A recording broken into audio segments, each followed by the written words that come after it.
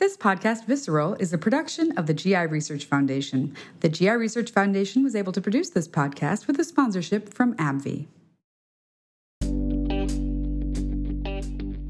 So I think one thing that I've noticed in being a specialist in lower motility is you're not alone, and there are people who can help you.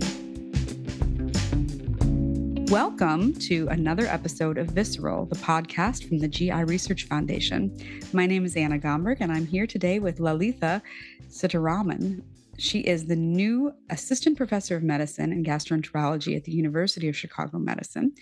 And her primary focus is motility disorders and neurogastroenterology.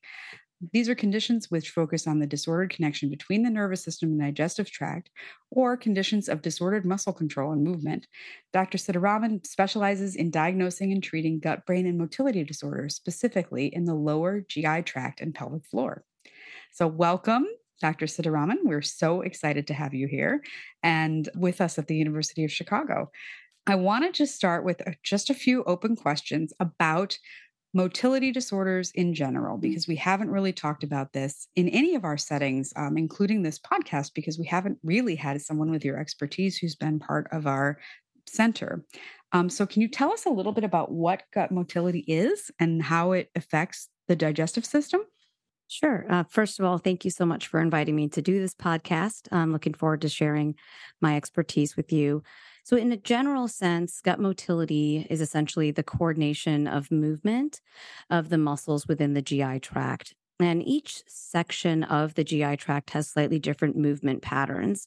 So your esophagus is a little bit different than your stomach, which is a little bit different than your small intestine or colon, and also different from the anus and rectum.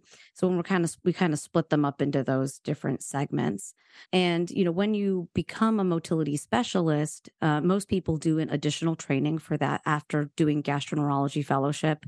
And so I did additional training. And so I do treat primarily the colon and anal rectum now, but I have been trained in the entire GI tract to evaluate those disorders. So why is motility important, and how does it affect people's digestion? Sure. So essentially, motility is how things move. So if you eat something, you have to be able to swallow it. And so in the upper GI tract, being able to swallow, being able to have your stomach pulverize the food and move it through the stomach, being able to absorb nutrients through the small intestine, and then eventually being able to evacuate the byproducts of digestion, so stool, all of that, is essential to being able to function as a human being, absorb nutrients and get rid of waste. So, when I think, best studied or the esophagus and the anal rectum, partly because there are the majority of diseases in those realms that we know about. And also it's easier to study because they're towards the outside of the body. So, interesting. Yeah. So the testing that we do, we're able to check the esophagus with various maneuvers. We're able to check the anal rectum with various maneuvers, and testing that way. So start to finish, how long does it take food to go from your mouth all the way out? In a person, when things are going well, how long does that usually take? Sure. That takes generally between 12 and 24 hours. It's a kind of a big range. Is there a lot? And there are certainly some people whose colons take longer. So, I think people will often say, well, if I didn't have my bowel movement this morning, that means that I'm constipated and it's going to be a bad day or something. And not everyone has a daily bowel movement. A lot of people do. And some people have multiple in a day. Some people have one every 3 days, and that can be normal for you.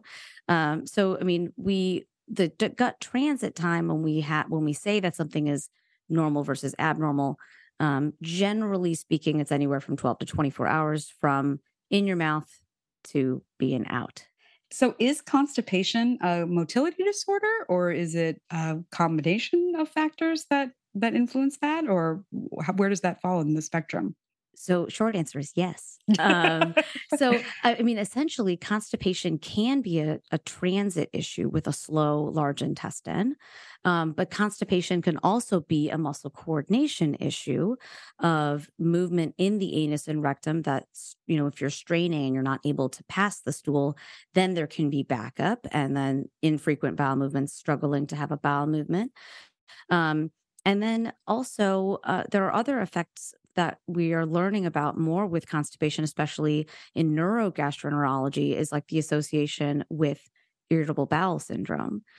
So, irritable bowel syndrome or IBS can be associated with diarrhea, constipation, or both. And those, like the neuron connections, the brain connection with the gut brain axis, can actually also influence bowel habits. Interesting. So, Can you say a little more about that? How does that work? so it's really complicated, You're like, no, which is not kind of right now. fun. No, it's actually, I mean, this is the exciting stuff. Yes. So, we're learning a lot about disorders of gut brain interaction. We're learning a lot about the gut brain axis in a general sense. And it's full of a lot of different factors. So there's hormonal factors, not only, things like estrogen, progesterone, testosterone, but also hormones like stress hormones like cortisol. Oh, sure. We're learning those effects on the gut. We're learning the effects of neurotransmitters on the gut, like serotonin, dopamine, noradrenergics, all those things that are in your brain that also work with those brain nerves. And then when there's imbalances in those things, you can develop disorders of gut brain interaction. So, when we're trying to treat these illnesses, a lot of times we're using neuromodulators. We're using things that attack the nerves that more than anything else in the gut, not necessarily if you have constipation, not necessarily using something that's like a laxative. Sometimes we have to as well. But a lot of these symptoms that are part of the disordered gut brain axis are treated when you target the nerves, that brain half of it, that those things get better. So constipation can sometimes even be improved with just a neuromodulator. That's amazing. So wait, what are those medications that you mentioned? What are those neuromodulating Yeah, so medications? generally those fall under the class of antidepressants, which is actually kind of interesting. But the reason that is because serotonin is in the GI tract. And serotonin is also, like, we call it like the happy chemical, or what you get from your runner's high, or endorphins. That's all serotonin.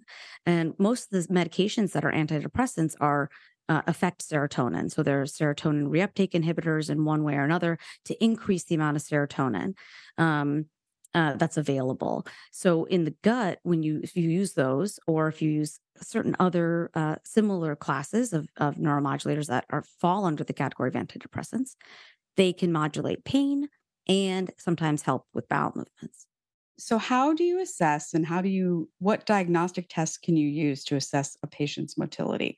You mentioned that it's easier to do at the top and the bottom of the GI tract, but what are those tests that you use to look at something like that? So, in a general sense, both of the main procedures that we have for assessing the motility is for the motility of the esophagus and motility of the anus and rectum. There are a couple other things that we can do to look at stomach emptying and whole gut transit. So, how we talked about how it could be 12 to 24 hours for emptying, that's based on normals from some amount of testing we have with whole gut transit tests, which are complicated. And also, one of them is being pulled from the market, unfortunately, but not for the Wait, safety. what's being pulled from the market and why? The entire gut motility transit time. So, there's something that's called it's like a motility capsule that is to measure whole gut transit time. So you swallow it, and then it measures how long it takes to get through the stomach, small intestine, and colon until it's out of the body. And for some reason, I think it's just not financially usable for enough that they're pulling it from the market, unfortunately. But there are other things we do too. So from testing with motility disorders, we're generally looking at using a tiny catheter that has a bunch of pressure sensors on it. Mm-hmm. And it can measure both the strength and the timing of contractions in the esophagus or in the anus and rectum. Mm-hmm. And these are different catheters, but similar in construction. So both of them measure with high resolution over time, measuring pressure and essentially changes in pressure to tell us how strong a contraction could be. So if something is well coordinated, there should be certain amounts of contraction and pressure, increased pressure, and certain amounts of relaxation, allowing movement. And if those things don't happen the way that they're supposed to, then that's when you get a disorder of swallowing, or that's when you get a disorder of defecation, trouble having a bowel movement. With this testing for esophageal, you generally are swallowing liquids to watch how that movement goes. And with bowel movements, with lower motility, you're simulating a bowel movement. So there's some amount of, hold tension. And then that catheter will measure how strong the muscle is.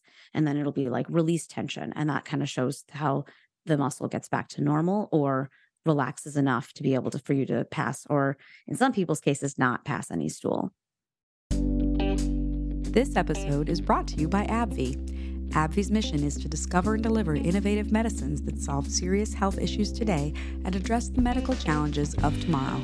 We strive to have a remarkable impact on people's lives across several key therapeutic areas. For more information about AbbVie, please visit us at www.abbvie.com. Follow AbbVie on Twitter, Facebook, Instagram, YouTube, and LinkedIn. It sounds like this is a lot of muscle work. Is there physical therapy that can be applied for some of these disorders? I know that your work sometimes focuses on the pelvic floor, but I was just curious to know, and even from the esophageal end, is that something that people can work on or can get? Because of course, these are muscles we don't have conscious control over. Right. So the esophagus is actually completely involuntary. So there, unfortunately, is nothing you can do to do physical therapy for the esophagus. And that swallowing component is because of the types of muscles there are. That nerve control is just out of your control completely. Now, pelvic floor therapy is not just for strengthening the pelvic floor. There is also pelvic floor therapy for relaxing the pelvic floor.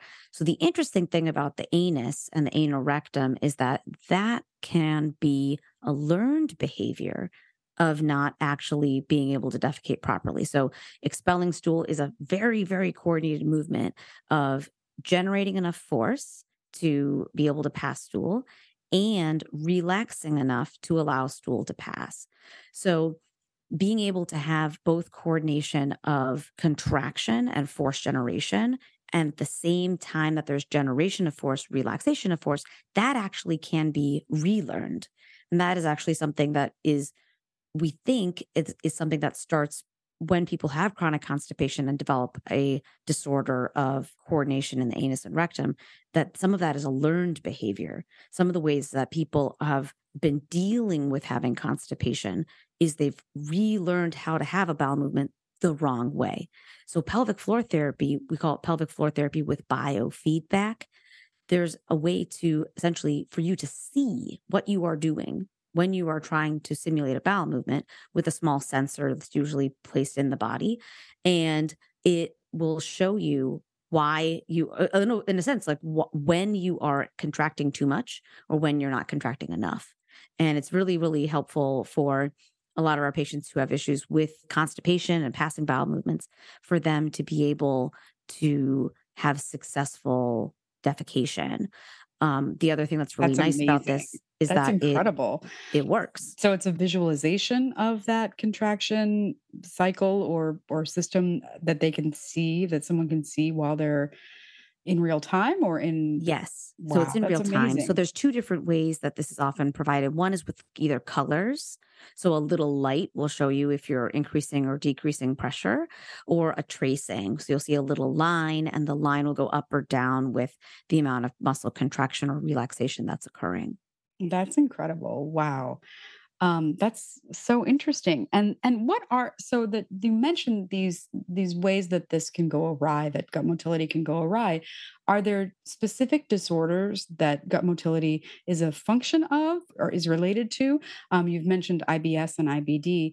I think another way to ask that question is how is gut motility related to those, to both functional bowel disorders and inflammatory conditions like Crohn's disease and ulcerative colitis? So motility disorders are, I would say, probably not super implicated in inflammatory bowel disease. So Crohn's disease and ulcerative colitis, there can be overlap of those with, other disorders of gut-brain interaction, and those are extremely, extremely complex. But I think more when we're talking about issues with muscle coordination, motility in the entire gut. There's more overlap with disorders of gut-brain interaction because those are throughout the entire gut system. The nerves are everywhere. Inflammatory bowel disease has certainly some processes of how it forms that we think could even overlap with irritable bowel syndrome. No, of course, we completely know that there's so much overlap between IBD and IBS.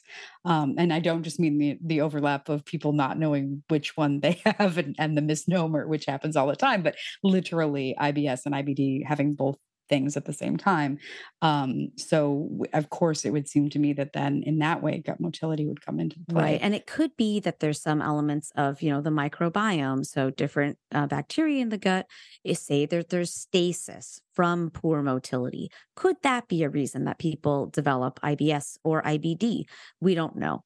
So there's a lot of the mechanism behind any motility disorder other than congenital, like literally from birth problems that we know about. We really don't have a great sense of why these things happen. There is kind of an interesting parasite that can create problems with the motility in the esophagus. And some people are studying that parasite. Well, tell me more about that. Yeah, That's amazing. Like a parasite that people pick up in South America, usually. So it's called Chagas disease. And so this parasite that causes Chagas disease can cause electrical problems in the heart. So it can cause complete heart block, so affecting the electricity in the heart, and potentially by a similar mechanism can cause problems with motility in the esophagus and create what we call a mega esophagus. So the esophagus stops working. And that we're wondering could that be a target for trying to understand maybe what happens in some of these more intrinsic conditions, such as achalasia, where the esophageal sphincter doesn't relax, and then, or could it be something in like, sclerotic disorders like lupus, systemic sclerosis? Could there be some target then for treatment, maybe even to understand what we could do about the esophagus? That's fascinating. Wow. That's really amazing. So, and that is such an interesting path for research to take in studying something like a parasitic infection. Wow, or a parasite. You can be then developing new ideas about some of these other the basics of really where it comes from, very difficult, and how you could treat it potentially. So you mentioned that many of these disorders are congenital. Is that so? That would mean that they start from childhood. Is that true? Do we see a lot of pediatric patients with motility disorders? And did that continue through adulthood? So the ones that we know that happen, and we know why they're happening, are congenital. The majority of motility disorders, we actually don't know why they happen. And that's where that the trying to find the origin of disorders of gut-brain interaction, trying to find the origin of like chronic constipation difficulty disorders. We're all learning so much about that now. So it's like, does early life trauma lead to difficulty disorders and IBS? Yes, we know that there's interaction there. Could PTSD also be associated with IBS? Yes, it could be. And is that evidence of trauma? Is that something that is a cause? Maybe, and then how do we promote resilience to have people not get affected with IBS after having a traumatic event, which could be, anything from a car accident to, being in a war or something. Like all of those things can create trauma. And certainly the long-term effects of living with some of these disorders, we know from talking with Dr. Bedell and other RGI psychologists that the sort of cycle of how these things interact over time is also really something that is, I know, to be studied and of real paramount importance as people live their lives. When should a patient see you or see another gastroenterologist if they think they might be having difficulty with their gut motility? So I just to harken back to one little thing, I want to just make sure we say that most people do not have motility disorders. Most people do not. And congenital disorders of motility are very rare. So most people don't have those issues. And most people are not born with the motility disorder. The times that you want to be worried are if you are having trouble swallowing, and you're having the sensation of food or medication being stuck in your throat or chest, and it's becoming progressive or persistent, that is a time when you should see a gastroenterologist, or at least, talk to your primary care provider about, is this something that needs to be evaluated further? And that would be, I think, like that's one segment of your GI tract. The other half, which is the lower half, if you are having constipation that is new, so you've never had constipation before, and all of a sudden it's like really becoming difficult to have a bowel movement. If you notice there's any like blood in your stool, if you're noticing that you are feeling very uncomfortable a lot of the time, having a lot of belly pain, that may be something that also needs to be investigated sooner rather than later. First, with your primary care provider, can address some of the basics of that, maybe start that workup, do that referral for a gastroenterologist for you. But constipation is also very, very common. And constipation is not necessarily always a motility disorder. And that is absolutely, we talk about constipation at our patient support group for patients with IBD quite frequently for a disorder that is much more manifest in terms of diarrhea. But we still talk about, especially because of the medical interventions, how constipation can be caused by lots of different things. And patients coming to figure out their body's rhythms is really a big part of that process. I have a question related to that support group, which is a lot of our patients with IBD report kind of rapid transit issues where, particularly post-surgical, they have, they feel like they eat food and it goes right through them. Is that something to do with motility? Yeah, I would say yes. So, I mean, it's a little hard because rapid transit is challenging because of why it might happen. So, when someone who has Mm. had gut surgery, each segment of your small intestine and each segment of your large intestine are doing a job.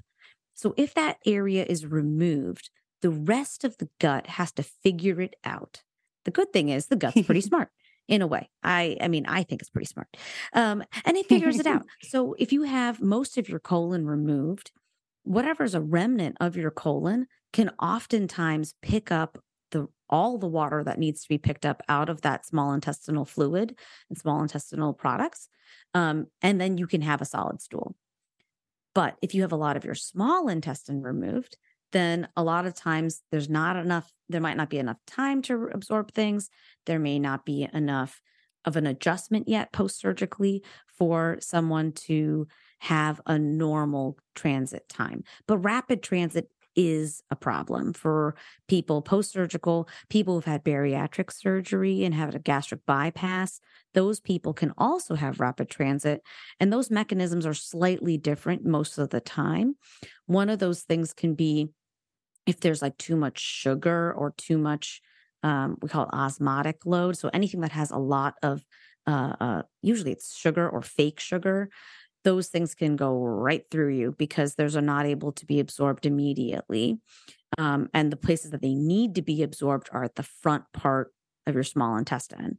And other things are absorbed in different periods. Other nutrients, proteins, fats, they're broken down in different areas and they're absorbed in different areas. Vitamins are absorbed in different areas.